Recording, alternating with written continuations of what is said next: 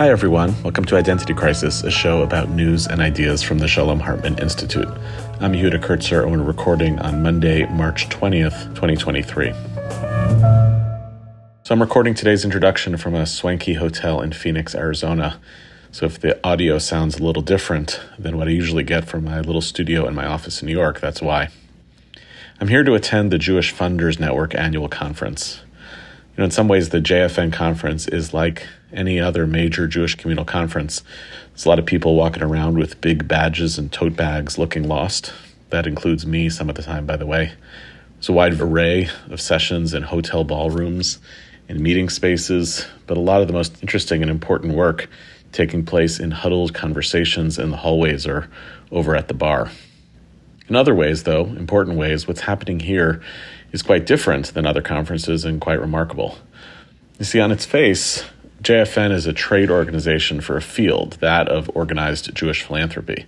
And in practice, that means that gathered here are the principals and professionals of a massive, very powerful, and little understood industry representing Jewish philanthropic giving and giving potential in the tens of billions of dollars.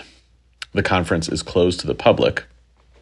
There's a minimum giving threshold to become a member of JFN, and truthfully, the only reason I can be here is because I am an invited speaker.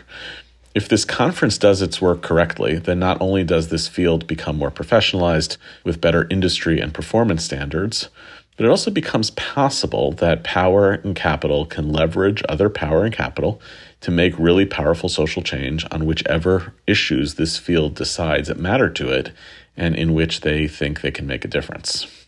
This is not my first time at this conference, but I've gotten pretty used to it, and a lot of the folks I spend time with here are not only funders of Hartman, but also personal friends.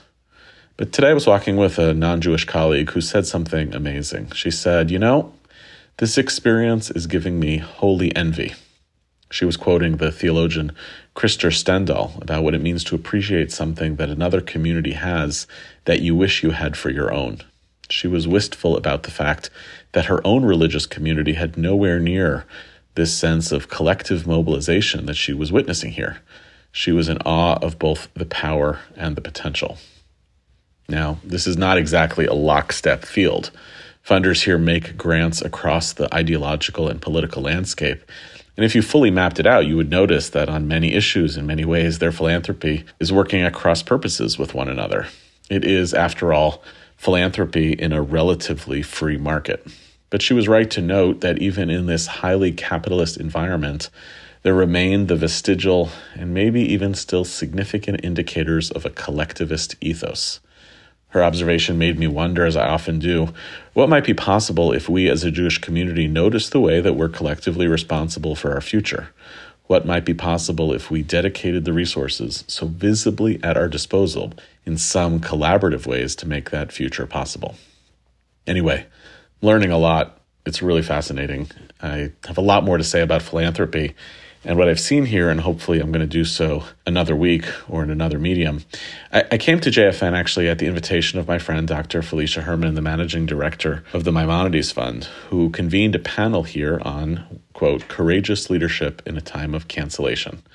It was a difficult, semi-public conversation in a packed room on some of the most polarizing issues in our discourse and about the discourse itself. It was on the record, so it may even appear in some Jewish media. And even though I'm not totally sure I convinced my fellow panelists about my skepticism about cancel culture itself, I was grateful that in a space of profound power, we were able to try to speak some truth to it. I was reminded then of my conversation from last year with Felicia about philanthropy and trust and power, and so we are re-airing it for you now. I hope you enjoy it.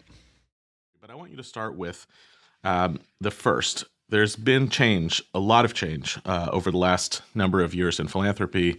You've presided over a bunch of it in your institutional leadership. What do you think has happened around the field of philanthropy, and how have we gotten to the moment that we're in right now? Well, thank you, first of all, for having me on the podcast again. And one of the reasons why I love talking to you, Yehuda, is that we agree on a lot of things, and we see things also from very different perspectives. So if we could just go back and forth on your opening framing, that would take all the time, but we don't have to do that. Where you stand depends on where you sit. And if there's actually one thing that I want to get across today more than anything, it's that it's precisely these kinds of conversations, open and honest, and maybe even a little funny, that would be nice, between funders and practitioners, if that is the word we're going to use today, that I think we need to be having more of. Because I actually think I would frame where we are today as a moment of incredible opportunity. And I'll go back a little bit in history to say how I think we got to this place of opportunity. But part of the framing of this that I think we would disagree on, if we went back and forth on it, is that so much of your framing just now is through a lens of power. And I think that this conversation about Jewish philanthropy, like every conversation about American Jewish life, is embedded in American conversations. And so much of the American conversation today is about power as kind of, we have many totalizing lenses on which to view American life today and American Jewish life, power being one of them, or race, or gender, or class. And I just don't buy totalizing theories at all. So I'm happy to talk about power and philanthropy till the cows come home, but I also think that I think we're actually sort of distorting reality by looking at this through a lens of power. So when you and I spoke, this is actually a reprise of a conversation that you and I had at the Jewish Funders Network conference on power and philanthropy. And as we were speaking, your opening then also had a lot to do with American Jewish history, which I loved, and the history of philanthropy. And one day we're going to have a really amazing history of American Jewish philanthropy. And I don't know if I'll have time to write it, but somebody's going to write it. And I want to give, in very broad strokes, I am not a practicing historian, and I am sure that historians listening to this are going to poke a lot of holes in my very broad strokes history. But here's how I would look at from the beginning to where we are now. Philanthropy was part of the beginning of Jewish settlement in North America because the Jews who landed in New Amsterdam in 1654 had to promise as a condition of their settlement that they would take care of each other, that they wouldn't let the Jews become a burden on the colony, which was pretty easy for them to do because that was the way that Jews basically existed, I think, all over the place. Jews took care of themselves. Who else was going to take care of them?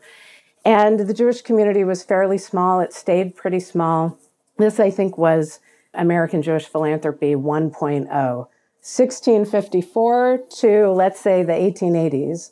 The 1880s, when we see an overwhelming number of immigrants, Jewish immigrants coming from Eastern Europe, they just overwhelmed the system. A sort of informal, individualized, a little communal system. All of a sudden, you have so many people arriving on America's shores who don't speak English, many of whom are poor. They need jobs. They need to Americanize. That the system, the existing informal system, really got overwhelmed.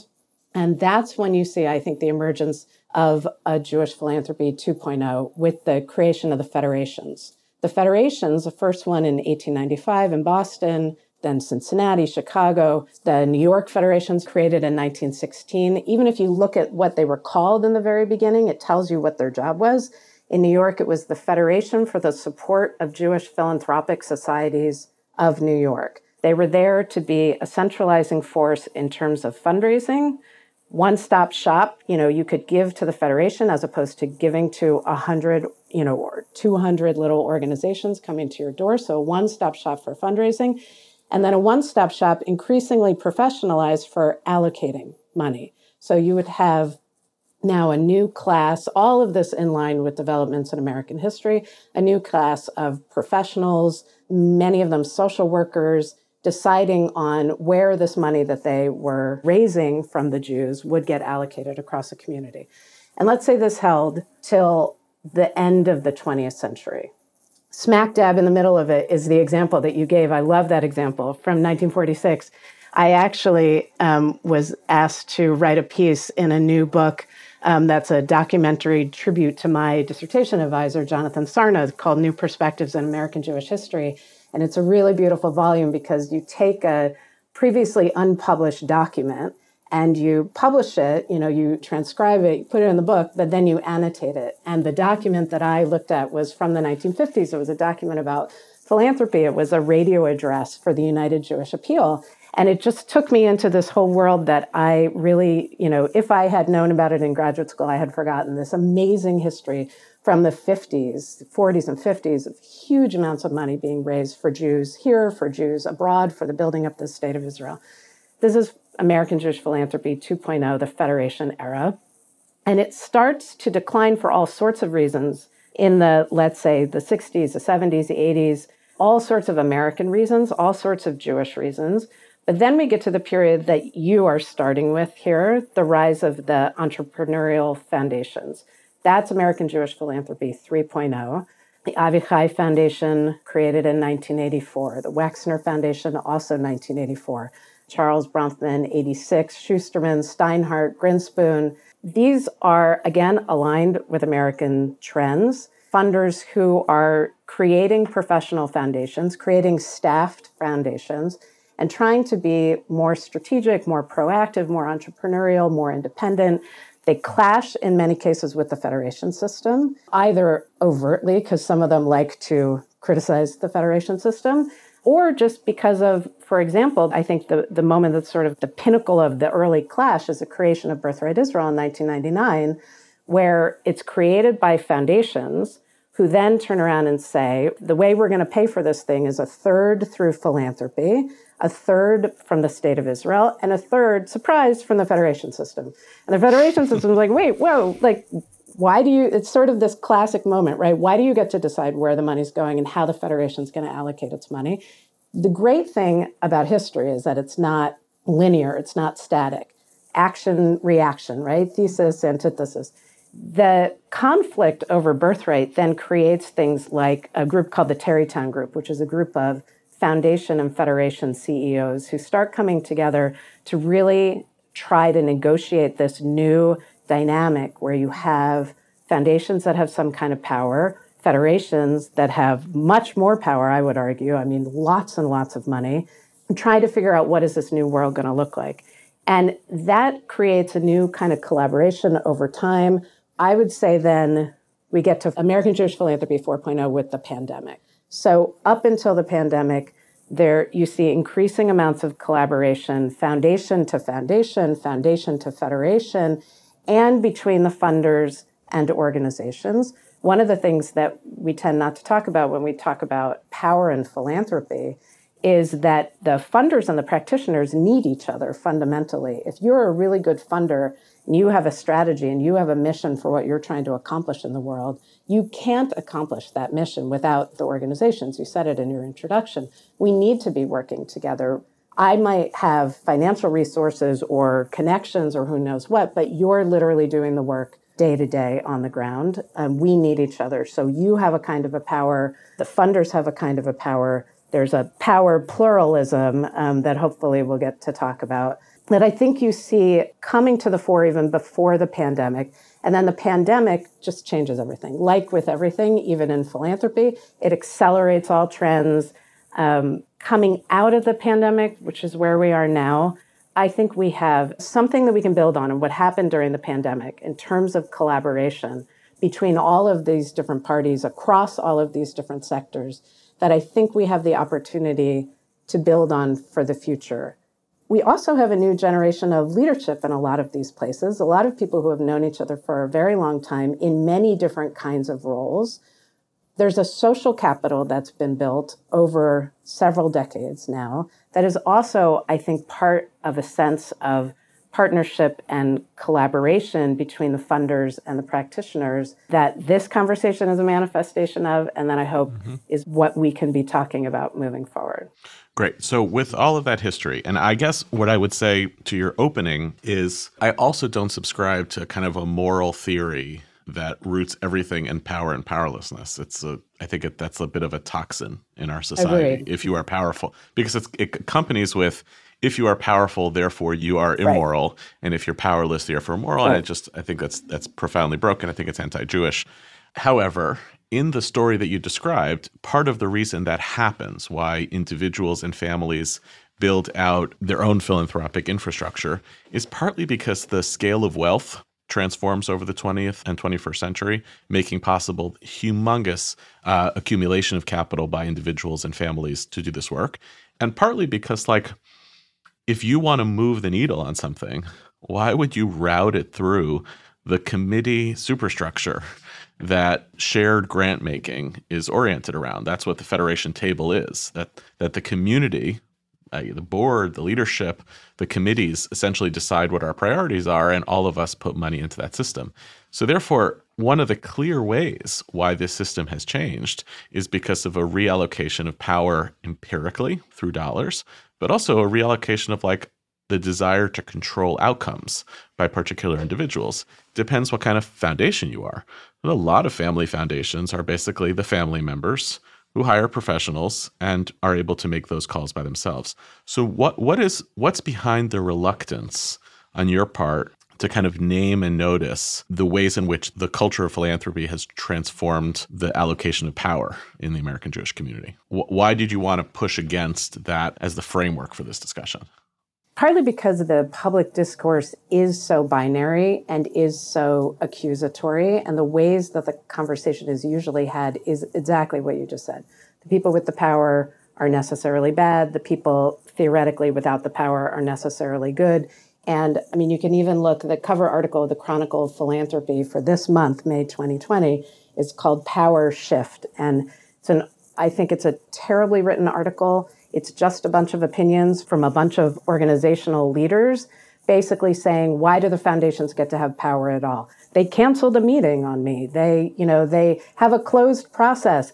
They expect outcomes. They want to quantify our impact. What a hassle. Why can't they just give me the money and let me do the work? So much of the conversation is like that that's not what our conversation is going to be, but that's what so much of the conversation is like. And that's very dispiriting. That's not a constructive path forward.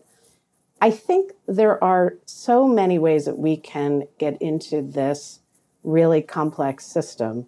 One of the reasons why I think this is an even more complex picture than the one that you described is that Jack Wertheimer had this great piece that he wrote a few years ago for the Avichai Foundation about mega donors. And he estimated, and we don't have good numbers on these, this is another very frustrating part of this. This is not often very empirically driven.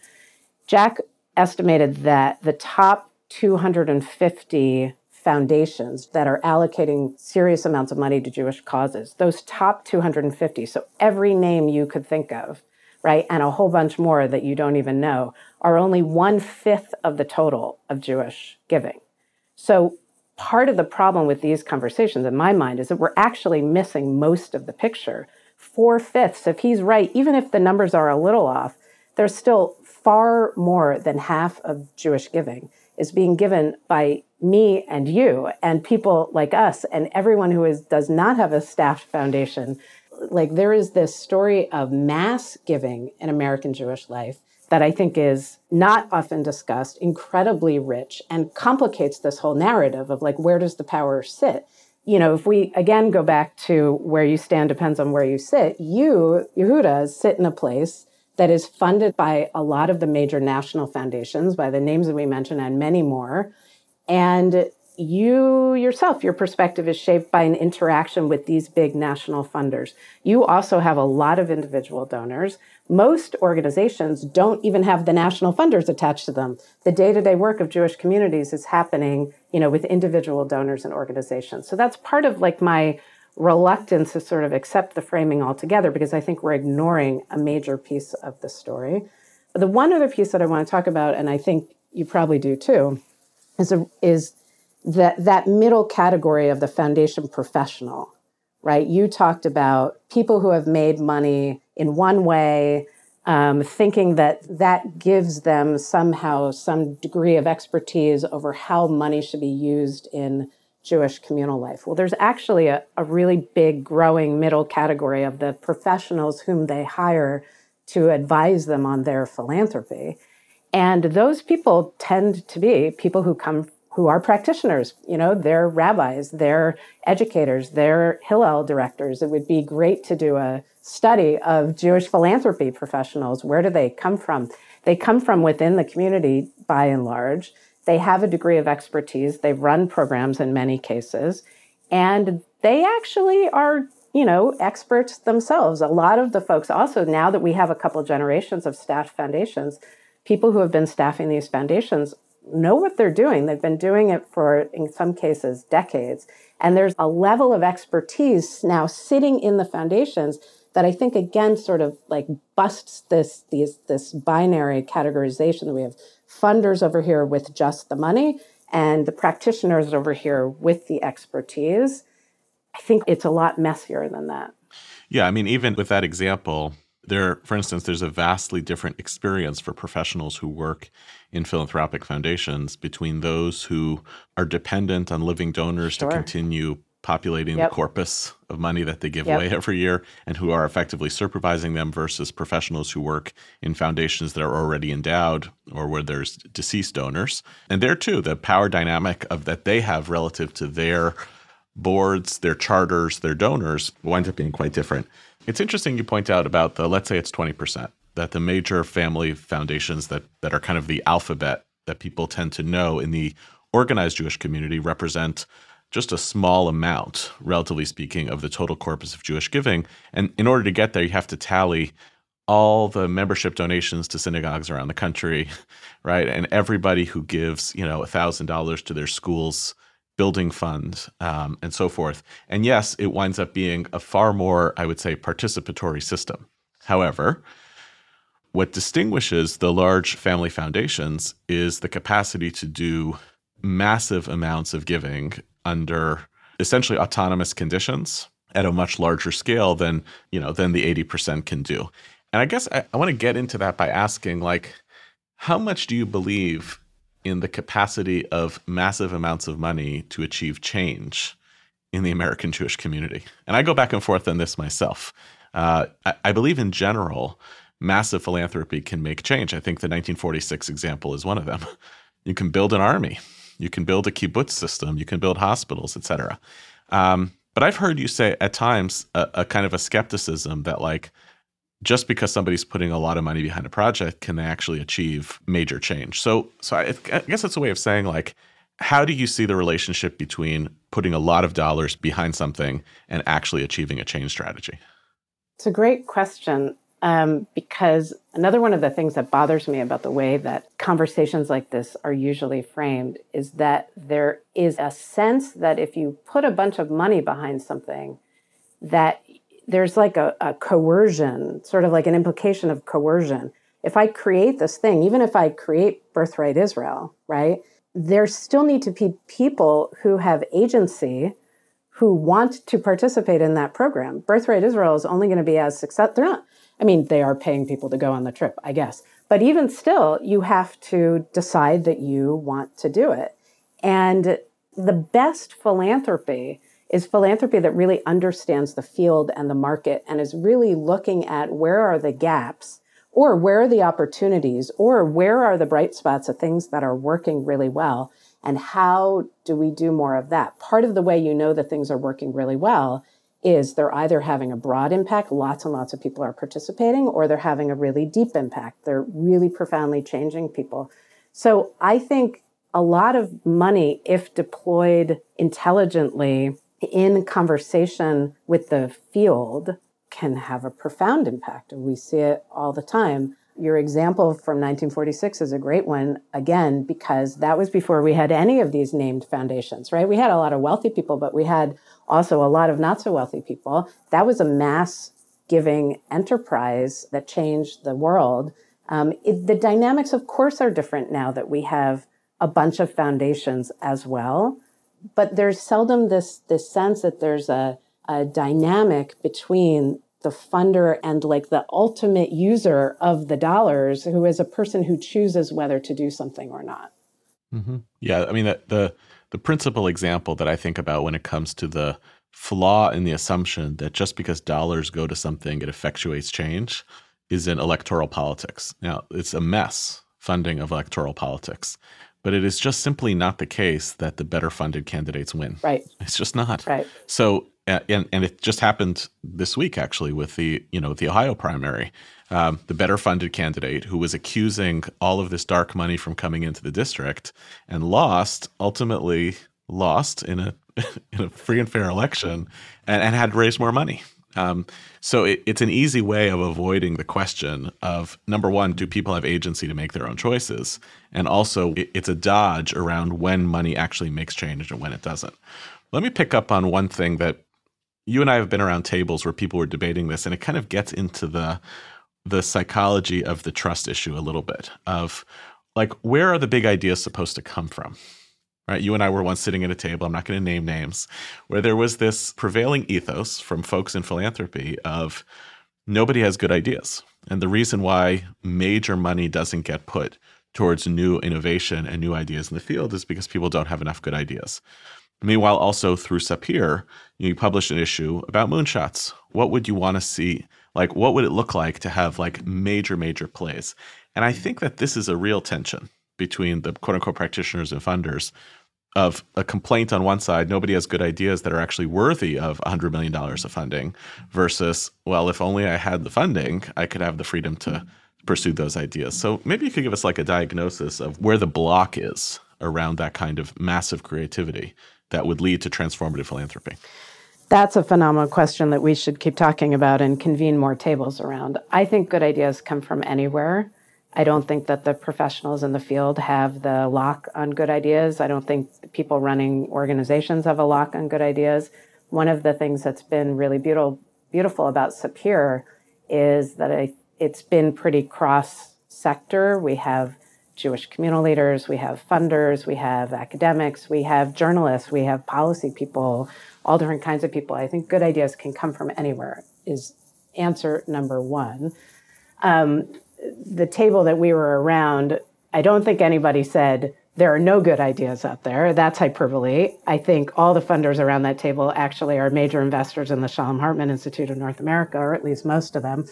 So clearly believe that there are good ideas out there. And I think another thing that does not get talked about is that there is a sense of entitlement on the practitioner side, that the practitioners do have all the ideas. We're the experts. We're really good at this. And you should just give us more money. If only we had more money, we would do more. It's an interesting, everybody in philanthropy is watching this Mackenzie Scott's giving, right? Massive amounts of money just sort of dumping out of the sky, essentially, into the laps of organizations.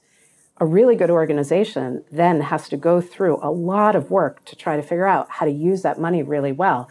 I've been watching the way, for example, that Repair the World, which is one of only a couple of Jewish organizations to get money from Mackenzie Scott, how they've dealt with this amazing problem to have, which is a huge amount of money that just came out of nowhere with no strings attached. A really responsible organization now has to do a ton of work to figure out how to use that effectively. So money is also not the answer to everything, and more money is not the answer to everything. But as much as we talk about the need for funders to have humility, and I have talked about this a lot, I talked about it in Natan, which essentially is a donor education project. It's a giving circle, and you have members coming into philanthropy sometimes for the first time, and we talk a lot about what it means to be a good philanthropist. And then Natan launched Amplifier, which was a network of giving circles. I wrote all of the early materials for Amplifier. Humility, humility, humility, humility. It's all over all of those materials. We talk a lot about that. But the practitioners need to have humility too. And Natan is a funder of social entrepreneurs and emerging ideas in Jewish and Israeli nonprofit life. And I love funding social entrepreneurs, but as a person who every year would read a couple hundred grant applications from social entrepreneurs, I can tell you that not all ideas are good. And there is an element here, I think, also of there's like a generational element. We have a generation of people who are the everybody gets a trophy generation, right? Every idea is brilliant, like Wobegon. Not everybody really is above average. And we need to have a sense that when funders say no, or when funders say there's a huge gap in the field and I need to go out and start my own thing, that maybe they're actually working with not an ego trip, but working with maybe an accurate assessment of where the field is at and what the capacity of the field is to accomplish certain things, including how good the professionals are in the field. This is why over the past few years, you've seen new initiatives around improving Jewish communal professionals. Maybe improving is the wrong word, sort of strengthening, the professional field as well, because we have a dearth of leadership. We have a really excellent leadership, right? And those people are out there. We're maybe not doing a great job of finding them. Sometimes they work in foundations and they create their own programs because the field isn't doing it itself. And you don't fear that process is in competition with the field? We've talked about this a little bit also around talent and recruitment, the capacity sometimes to pay more than the organizations that are getting funded, the move towards operating foundations, which are actually running parallel programs to the field. When that happens, does it concern you vis-a-vis the field itself? It concerns me when it's not done in dialogue with the field. It concerns me when it does come out of a place of ego, when it comes out of a sense of, oh, I know better than everybody else out there. I don't like that rhetoric at all. But a lot of what I have seen from good foundations over the past many years, and good federations as well, which also create their own programs all the time, is that if you truly understand the field in which you're operating and you're coming at it with knowledge, expertise, humility, then I actually trust that funders too can be creating things that the field is not creating for itself. Keep in mind also that, like, as I said, so many of the people working in foundations, like they're not different than you, right? They're right. They are also experts. They are also rabbis or PhDs or Hillel directors or, a million different examples. And I'm not sure why we would say that just because they're sitting on the funding side of the equation that they aren't just as capable of creating excellent organizations as people on the ground. Oh, totally. And I oftentimes when I'm doing professional coaching for people, especially early in their career, I recommend spend some time on the funding side. You'll understand aspects of this work in a totally different way. And by the way, in parallel, I tell every early career professional who I mentor, if you want to ultimately run something, learn how to fundraise early in your career. Yeah. So you have to find a way to be on both ends. I sometimes get worried that people move from this side of the table to the funder side and then just stay there for their whole careers. I actually want them to go back and forth. I think what would make this field healthier is if there was a kind of a regular exchange, because it would create the empathy that we're talking about of what it feels like to be really anxious about whether you're going to get funded versus the other side of what it feels like to be really anxious about whether this funding is actually going to the purpose that it's supposed to go to. I'd love to see that kind of exchange. That would be interesting. Yep. Let me ask you a more granular question about the trust piece, which is, one of the things that is hardest to raise money for in Jewish education are endowment funds. And it's not true in the wide field of philanthropy. Universities raise endowments all the time. But in Jewish education, it's very, very hard to raise endowments. The premise of an endowment, if it actually got to the place where it could serve a function, is that it peels off sufficient interest that it actually lowers your fundraising responsibilities for a year, frees you up in certain ways, and potentially gives you, through those interest dollars, undesignated dollars to grow, to innovate, et cetera. I tend to experience a tremendous amount of resistance in Jewish education towards that kind of funding, a bias towards shorter term giving that is designated towards particular ends. I get why it feels less strategic to move money out of a foundation endowment into an organization endowment. But it's one of those examples of wait, wouldn't this be a way that you could actually secure the long-term future of educational institutions and potentially lower the fundraising burden? So maybe you could talk me through why you think that bias is there. Maybe I'm misreading it, but I see it as a bias that's particular in the field of Jewish education. I would definitely want to see data to know if that is accurate or not. It could very well be. I mean, I can certainly speak more generally to why do people make short-term grants rather than long-term grants, and why are some people reluctant to give endowment gifts? I mean, the reluctance to give endowment gifts, I think does come out of, in many cases, a lack of trust. What is this institution going to be in 10 years? How do I know just because I like it now that I would like it in the future? But I really don't know that there's been a decline in that. I don't know that maybe it's, what you're perceiving is Jews will give endowment gifts to other places, but not to some places. I really don't know. I would want to see data on this. Mm-hmm. I think, it's similar actually to the question that philanthropists and people who set up foundations have to wrestle with, which is, are you setting up an endowed foundation, or are you giving maybe through a donor advised fund, something sort of year to year? Are you putting money into the foundation every year, or is it coming out of some kind of corpus?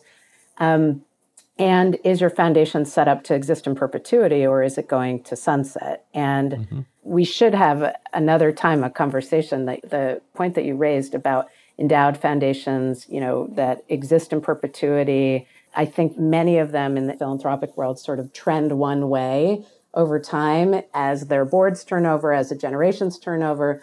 I have a lot of experience, much more experience with the people who made the money, the earners rather than the inheritors. And they have made the money. They tend to want to have, some say in how the money is spent.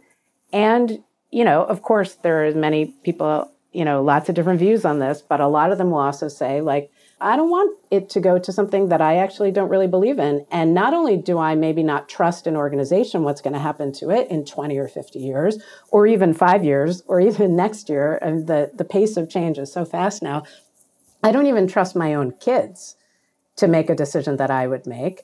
And therefore, I'm not setting this up as an endowed family foundation in perpetuity. I want to spend it all in my lifetime and give my kids maybe some money that they can work with on their own. But I'm not sure that a lack of trust is necessarily a bad thing if you also believe, as I do, that donors should have control over where their money goes. And if there are things in a system that are causing people to lose trust in the system, that's what we should be talking about. Not, is there a problem in the way the system is set up, but what's the thing that is the roadblock? And I don't know, because I think we're both just kind of speaking with a lot of conjecture here.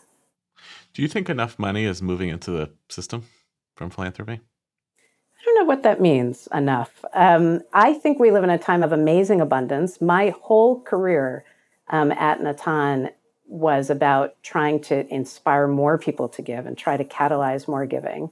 I feel very lucky to sit in a foundation right now where we give a lot and want to give more. And all I want is for more people to be giving in a way that is meaningful to them, that helps them self-actualize, not only because it's good for the system, but also because it's good for them as human beings to be generous people. So I don't know what enough means, but I always want there to be more. I'm just reminded of something that our mutual friend, Rabbi Eli Confer, said to me a few years ago, which was, watching a number of philanthropic endowments grow and grow and grow, sometimes in communities where the population of Jews is declining. Yeah. He basically said, we're going to wind up with a situation of massive endowments and no Jews. And I'm actually not nervous about no Jews. I have a little bit of a different view on Jewish identity and continuity, but I do feel oftentimes really frustrated that the things that are afflicting us as Jewish communal leaders, that we think we have some of the infrastructure to solve, we're just not putting enough behind it. And I say that not even being sure what you would do with the money if you had more of it. So it's not like, oh, I know exactly what to solve for, but something around, I don't know. So all I want to do for the next few years, is sit and talk with you and with other people and with Ellie and all kinds of people that we know who are so smart from the funding side, the practitioner side, and think together about what that might look like. Because there is so much money being left on the table, 100%. Part of it is also because there are a lot of Jewish people with wealth who aren't giving Jewishly because what exists in the Jewish community isn't inspiring them. And also because they're largely ignorant of what exists in the Jewish community to give to. My piece in Sapir in the 4th issue and the Moonshot issue was about how we need to invest in philanthropy. Came right after your piece of why we need to invest in democracy. There's no end of good things to give to, no end of, let's say, causes and problems and opportunities to give to. We do need to, now coming out of the pandemic, think together as much as possible about what the structure should look like. How do we affect the change that I think we all want? We might have different visions for exactly what it looks like, but we are talking about, as you said in the beginning, making Jewish life flourish. We're talking about thriving Jewish communities that people want to be part of, where they're well educated and generous and take care of each other. And, the social entrepreneur dynamic that I talked about before, and even the rise of the entrepreneurial foundations, all of those come out of the same instinct that the system that we have now is not necessarily the system that we need to take us into the future, or let's have some creative destruction. Let's take with us from the past what's still working, but constantly reinvent, constantly innovate so that we can meet the needs of the future. And I love Allie's example of the community where there are no Jews, but a big endowment. That's a great reason not to have an endowment. You actually see this in communities that especially have these hospital conversions, Denver, Cincinnati. They sell a Jewish hospital. The terms of what you have to do with the proceeds are that you have to use it in another way for the Jewish community in that location, but they may not have enough Jews to give to. There may not be enough to do. And the reason why my sympathies probably lie personally with the folks who keep a more dynamic system of giving that is in much more of an active feedback loop with the field itself is that, sure, populations change, right? Mm-hmm. We see this, the sale of, HUC and the buildings and whatever's happening out in Cincinnati. It used to be a huge hub of Jewish life, and it isn't any longer. It happens to have an enormous foundation, Jewish foundation, in Cincinnati. It's bigger even than the Federation because of the sale of the hospital, but not a huge community to give to. So I like the dynamic feedback loop of constant conversation and innovation. So let me ask one more right turn question. There was a well-publicized kind of ugly episode a few months ago, which we're not going to fully go into today because neither of us are kind of stakeholders in it. But it involved, at the University of Washington, a donor who had given, at the time, a naming gift to a professorship, to a center on Israel studies, and then ultimately wanted to take those monies back because of her perception or the reality of how one of the faculty members involved was showing up, the kind of classes that person was teaching, the politics that they represented. So there's a whole piece of this which is about Israel and American Jewry, but a lot of it is also about philanthropy. I remember when this came out, you said basically I don't think you said as explicitly, don't give money to universities. You said something much more specific, but it was about what one could do as part of a lead-in to a process like this that could avoid the ugliness that comes with trying to peel back your money away. So it's kind of a best practice question. What should happen in the kind of covenanting between grantor and grantee that could make this process not only healthier at the outset, but maybe a little bit immune or could prevent the kind of situation that emerged on the other end, which I think everybody felt was ugly. The funder was unhappy, the university was unhappy, the professor was unhappy. What would you want to see different? Well, I'm glad that we're talking about this today because just yesterday there was a piece in E-Jewish Philanthropy that basically said we should not ever invest ever again in Jewish studies or in Israel studies because the whole field is rotten. And I don't agree with that at all. My point in my Facebook post about this was that donors need to know themselves, right? It's a donor know thyself point. You as a donor need to understand what the change is that you want to make in the world. And you need to have, you need to be transparent about that to the folks who you are funding. And they need to be transparent with you about the system that you are buying into and their goals, right? Good giving is like matchmaking. It's like getting into college.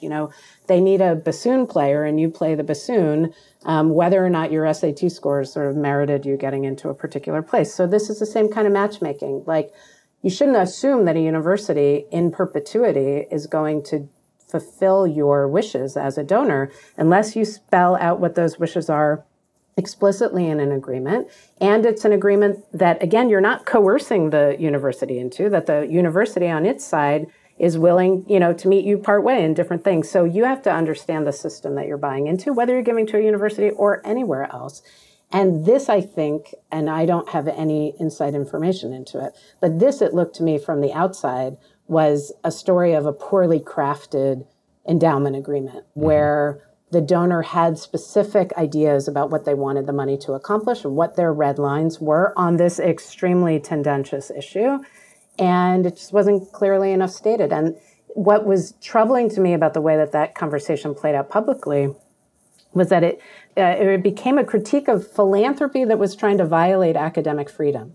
When actually, I mean, A, the philanthropist should know about academic freedom if that's a system you're buying into. And B, the university gave the money back. So it wasn't actually a violation of academic freedom. That professor is still there doing exactly what that professor wants to do on campus, and funded, by the way, by the university, just not funded by this particular donor. So I want there to be both excellent matchmaking and donors who are really proactive, intentional, thoughtful, humble, who know what they're trying to achieve in the world with their money and whatever other resources that they're bringing to the table. And then you can have an honest conversation about whether this is the right fit for those resources. Right. And for the institutions as well. I mean, some of the moments I'm most proud of as a fundraiser were the times when I was like, if we take this grant or this donation based on a certain set of assumptions, it's going to tie us into commitments or expectations that we can't meet, and I'd rather turn it down. You can't do that all that often.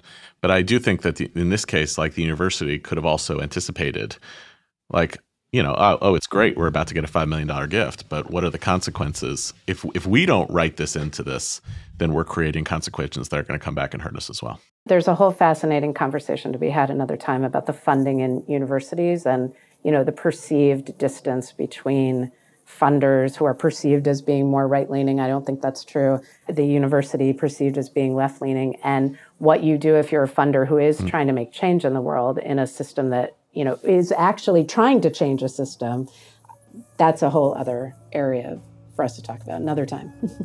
To be continued. Well, thanks again, Felicia, for coming back on Identity Crisis, and thanks to all of you for listening to our show.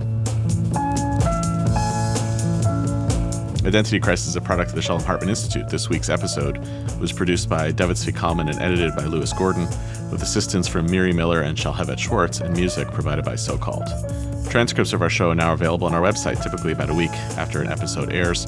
To find them and to learn more about the Shalom Hartman Institute, you can visit us online at shalomhartman.org.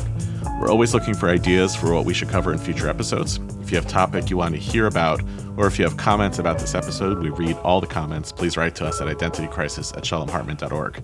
You can also rate and review us on iTunes to help more people find the show. You can subscribe to our show everywhere podcasts are available. We'll see you next week, and thanks for listening.